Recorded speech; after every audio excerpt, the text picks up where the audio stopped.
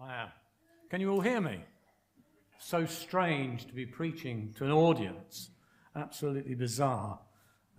As you probably realise, us old fogies have not been out very much for almost, it's over a year really, so it's lovely to see people and to actually be with people. Before we start, I would like to invite you to stand, and I want to pray for the Queen and the royal family at this time of grief. Father God, we thank you for our Queen. We thank you that she loves you and that she walks with you. We thank you for her heart of service. She looked such a sad and very bent over lady yesterday.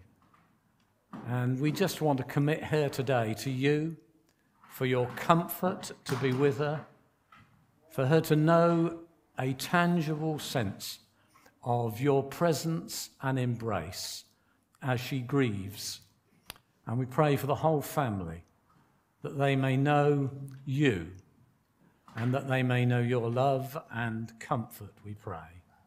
We commend Her Majesty the Queen to you today and the whole family. In Jesus' name we pray. Amen. Amen. Okay. Well, the title of my sermon today is not from Romeo and Juliet, but it could be, Natalie, because I'm titling it Agape Love Changes Everything. I'd love to burst into song and for us all to sing that lovely Andrew Lloyd Webber song. But the song that he wrote and we all enjoy listening to was about eros, romantic love. And in the Greek, in Scripture, there are 4 uses of the word love. Eros for romantic love, storge, which is about affection and typically applies to family love. There's philia, which is friendship, brotherly love, human love. And then there is agape. And this is the love that we want to focus on today and as we explore and journey through 1 Corinthians 13. This is the type of love that God embodies. It's selfless, unconditional. It's the highest form of love.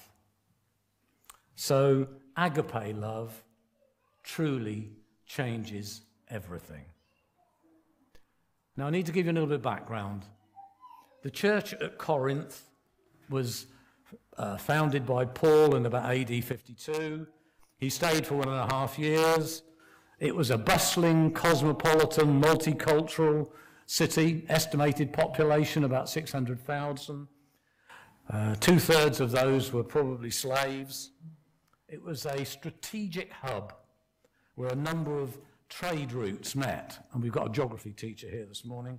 I'm sure he could explain to you a lot more about this. It was a natural stopping off place en route from Rome to the east. It therefore had a very much a floating population. And preaching there was likely to be widely disseminated, the teaching and preaching. Commercially prosperous, successful, morally corrupt. And it had a culture, which is central to what I want to talk about today, of being proud, superior, self-centered, self-promoting, individualistic. Does that sound familiar in 2021? I think it's a very, very interesting reflection of probably our 21st century culture in this nation. It had 12 temples at least. One, the most infamous one, was dedicated to Aphrodite, the goddess of love. And many of you may have seen Aphrodite signified and all the legends surrounding it. It had another very famous two goddesses, Dionysus and Cybele, and they were famous for going around the streets banging gongs and cymbals. Anybody who lived in Corinth would know about the worship of those two gods. It also had a temple to the god of healing. The importance of this background is that you will see already where some of the things that Paul writes about were aimed at being topical to his audience. They all knew about Aphrodite, the goddess of love, and of course when he starts talking about love, that would have rung some major bells with them. When he says about cymbals and gongs, that would have been familiar to them. Paul handed over the church to Apollos after a year and a half and went back to Ephesus and on his travels and ended up at Ephesus. But very soon he started getting disturbing letters and visits from people about what was going on in the church. They had deep, deep problems. So deep, in fact, it took 3 letters, 2 of which have not been preserved, and of course 1 Corinthians is included in that, and Paul had to make what's called the painful visit. That's what commentators called it, the painful visit, in an attempt to resolve matters. Things were bad. And I'm going to ask you a question. What do you think was the major problem in the church in Corinth? What subject do you think was the cause? I'm going to tell you it wasn't theological necessarily. What do you think it was? Any guesses? Relational. It was all about messed up relationships. Yes, they had problems with Paul's authority and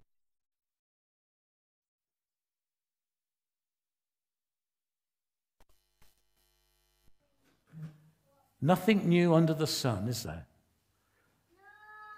There were factions, divisions, there was cliques in the church.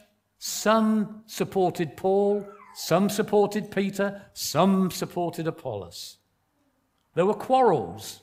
One commentator I read said there seemed to be a quarrelsome spirit in the church in Corinth. Some of them were even going to court, to pagan courts, with litigation against fellow believers. There was immorality, and with children here this morning I won't go into how serious that problem was. There was an ego problem in the church, inflated egos. They were self-seeking, self-promoting. There was rivalry, insensitivity, particularly towards those who were not so well off as they were, the poorer brethren, and they messed up communion. And then there was a big problem with the abuse of spiritual gifts. And that brings us to what we're going to be looking at today. Agape love and spiritual gifts. Now, I have no idea who watches these sermons. When you look at the number, you think, well, that's a lot of people considering the size of the church. So I have to ask this question this morning before we start, and it's this. Where do you stand on the matter of spiritual gifts today?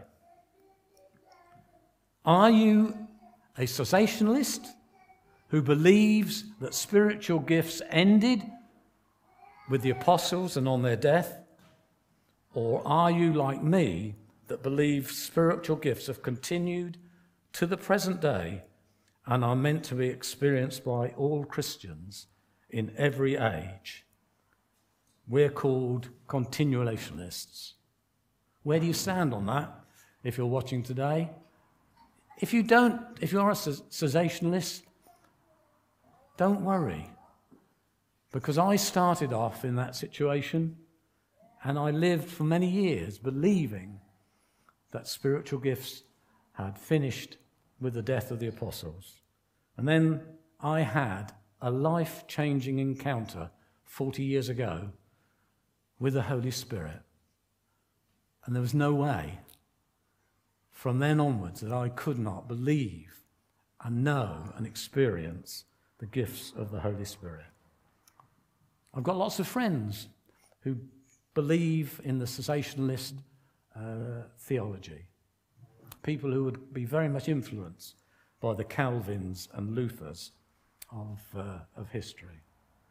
But I believe, and we believe as a church, that the gifts of the Holy Spirit are for today. And we need to establish that as we start. So what are they for, these spiritual gifts? These gifts of grace, charisma, as we call it, charismatic gifts. They're spirit-endowed gifts. They're for encouragement, for edification, for the common good, for strengthening, building up. And in chapter 14, Paul says, try to excel in gifts that build up the church. They're for breakthrough, for banishing doubt, and for giving clear understanding.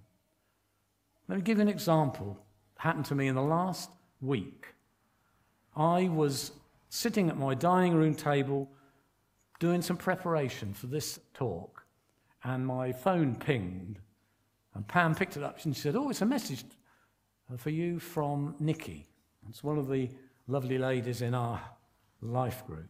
And she sent me a wonderful encouragement of something she felt God had shown her about me preaching and being presenced by two supporting angels. That was such an encouragement to me. What timing? God knows when it's right, doesn't he? And I had that wonderful encouragement through Nikki. So, what are these spiritual gifts? Well, 9 are listed in chapter 12. The message of wisdom, or word of wisdom, which is the impartation of a fragment of God's wisdom for a complex, even crisis situation. Word of knowledge, when the Holy Spirit drops into our mind a fragment of God's knowledge for a specific purpose. It's not natural. It's not naturally discerned or deduced. Do you remember with Peter confronted Ananias and Sapphira with the fact that they'd kept back money from the purchase of the land? That was a word of knowledge. There's no way that Peter could have had that given naturally. There's the gift of faith. This is not saving faith, which we know of from Ephesians 2 and other kinds of faith, but this is a Holy Spirit imparted faith. The ability to believe God in an extremely difficult, complex, maybe even dangerous situation, enabling the person to speak and act in absolute confidence. I asked our life group to give me any examples to share today, and Pete and Gilly gave me the example of their recent house purchase, which was a gift of faith given to them. They were blessed with this gift of faith for the common good. They were given a prophecy concerning getting land, and Caleb getting the hill country. Wouldn't go away for 6 months. Their faith was strong. They found a house in the hill country with land. They had issues with the buyers, with offers being withdrawn. But they stood strong in faith. Pete even shared on Premier Radio their faith adventure. And then God said to them, let go. And they stood firm on this faith. What happened? The phone rang. It was a cash buyer. In lockdown, they got a cash buyer. And it's not only a home for them, it's a potential resource centre with all sorts of opportunities. And also, thousands of people heard on Premier Radio about this faith situation. So it's for the common good. Do you get the gist of what I'm saying here. This was God giving them faith for a definite situation that is for the common good. There's the gifts of healing, and it's not singular, it's plural there. And I believe that this is where sometimes God gives us specific gifts for certain types of conditions. In other words, that's why it's plural. Some people seem to have the gift of being able to pray for people with bad backs and to see God's healing at work. I remember our dear brother George Sharp used to say that. And I've had some limited experience of praying for arthritic and rheumatic conditions and seeing God miraculously work. Then there's miraculous powers. This was literally deeds of power. It's the supernatural ability given by the Holy Spirit enabling a person to perform miraculous feats. Prophecy, supernatural ability to share simply and clearly what God has given to us. Paul in chapter 14 says, be eager.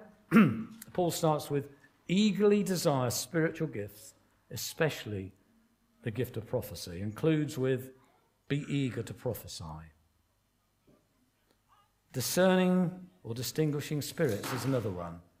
Supernatural ability that God gives us to discern whether the source and origin is from the Holy Spirit, is the human spirit, or a false satanic spirit. A couple visited our church once and announced that they had got a special ministry. I and the other elders were quite concerned about it, and we would not encourage them to participate in their ministry. Subsequent events proved us absolutely right. They were coming from a position of an unholy spirit. So we need that discerning of spirit. Speaking in different kinds of tongues. This isn't linguistic ability or a special ability given by God to learn a foreign language. It's a supernatural utterance in a language never learned by the speaker that's addressed Godward. And it's linked, of course, with the interpretation of tongues, which is the last one. Notice interpretation, not translation. Supernatural ability given by God to interpret a message given in another tongue. So there they are. They're the 9 spiritual gifts that Paul lays out in chapter 12, and which seem to have been quite widely abused in the church in Corinth. They saw them as status symbols. They used them with superiority. If you had the gift of whatever it was seen as a status symbol. And so we need to see what the answer is and what the solution was that Paul brought to this church in Corinth that was abusing spiritual gifts. And what does he do? Well, he says in chapter 14 that we are all part of an interlinked, interdependent body. There's total equality in the body of Christ. No one is more superior or better than another. And Paul says he wants every part of the body functioning fully and completely. He says, in fact, and I love this translation from the Message. He says, being integrated and part of the body keeps your significance from getting blown up into self-importance. For no matter how significant you are, it is only because of what you are part of. My significance comes from God and from being part of the body. I really need to challenge you this morning. Are you part of a body? Are you integrated? Are you know that you're loved and cared and part of a body that loves you, supports you, and that you know that you can minister the gifts of the Holy Spirit in total safety there, knowing that you're accepted and loved. That's what God wants of his body. He doesn't want the eye to say, I'm better than the ear, and vice versa. Paul lays that out in very, very lovely language. We need to get our significance, firstly from God, and then from being part of the body. And Paul seamlessly links this in to exercising spiritual gifts in chapter 13. He says, this is the more excellent way. This is the best way. This is God's way. This is the agape love way. He says, if I speak in the tongues of men and of angels, but have not love, I'm only a resounding gong or a clanging cymbal. You can see the relevance there and the reference back to the gods that were worshipped by going around the streets banging their cymbals and gongs. If I have the gift of prophecy, can fathom all mysteries, and all knowledge, and if I have faith that can move mountains, but have no love, I am nothing. If we want to know agape love, we need to live, firstly, in God's love. We need to live in body ministry and enjoying relationship with each other. And we need to exercise spiritual gifts with these particular criteria. With patience, never gives up. With kindness, cares more for others than for self. The second is the Message translation. Without envy, doesn't want what it doesn't have, does not boast, doesn't strut, not proud, doesn't have a swollen head, not rude, doesn't force itself on others, not self-seeking. It isn't always me first, not easily angered, doesn't fly off the handle, keeps no record of wrongs, doesn't keep score of being wronged, of sins of others, protects, trusts, hopes, preserves, never fails. It endures. Agape love creates an environment and culture of maximum encouragement, strengthening, edification, and impact. The most excellent way. A truly biblical, fully functioning, effective, healthy, impacting church will be expecting the Holy Spirit to speak and move, exercising spiritual gifts with agape love. That's, I believe, the sort of church that God desires and is seeking. You see, in conclusion, there was clearly, through agape love, reconciliation, restoration, recovery, and unity in the church at Corinth. That's the great news.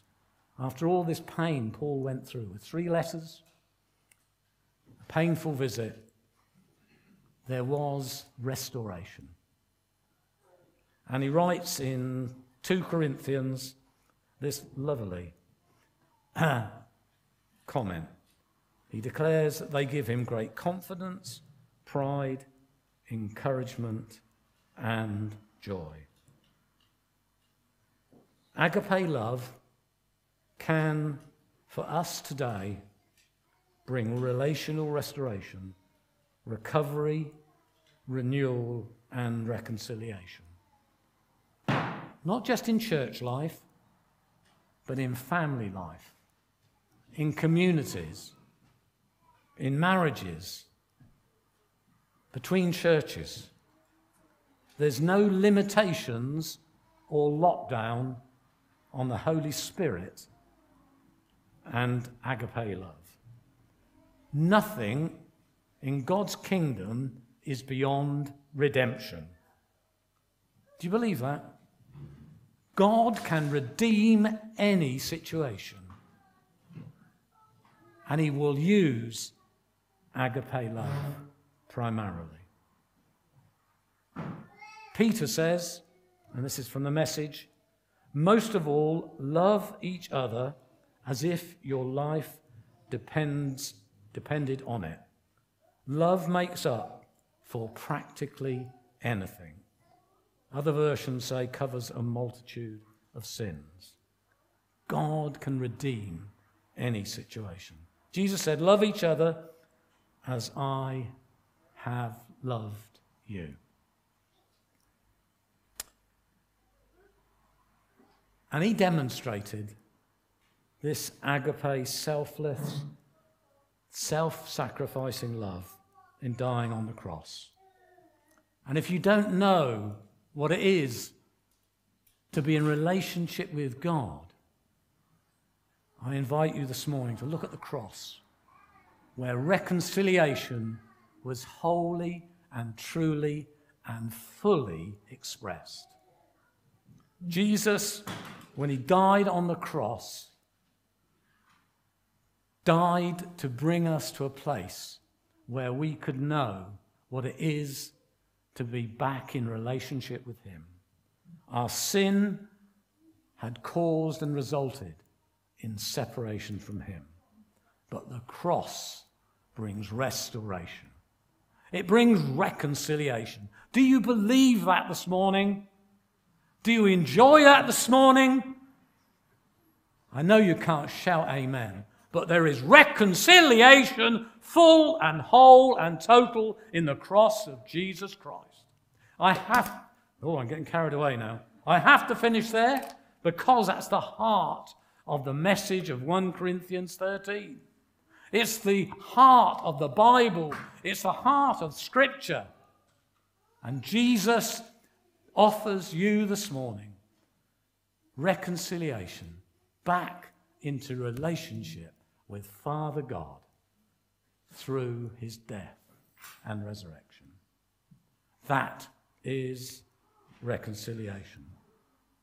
Reconciled, I'm reconciled. I'm reconciled to God forever. No, he took away my sin. No, his love will leave me never. Reconciled, I am his child.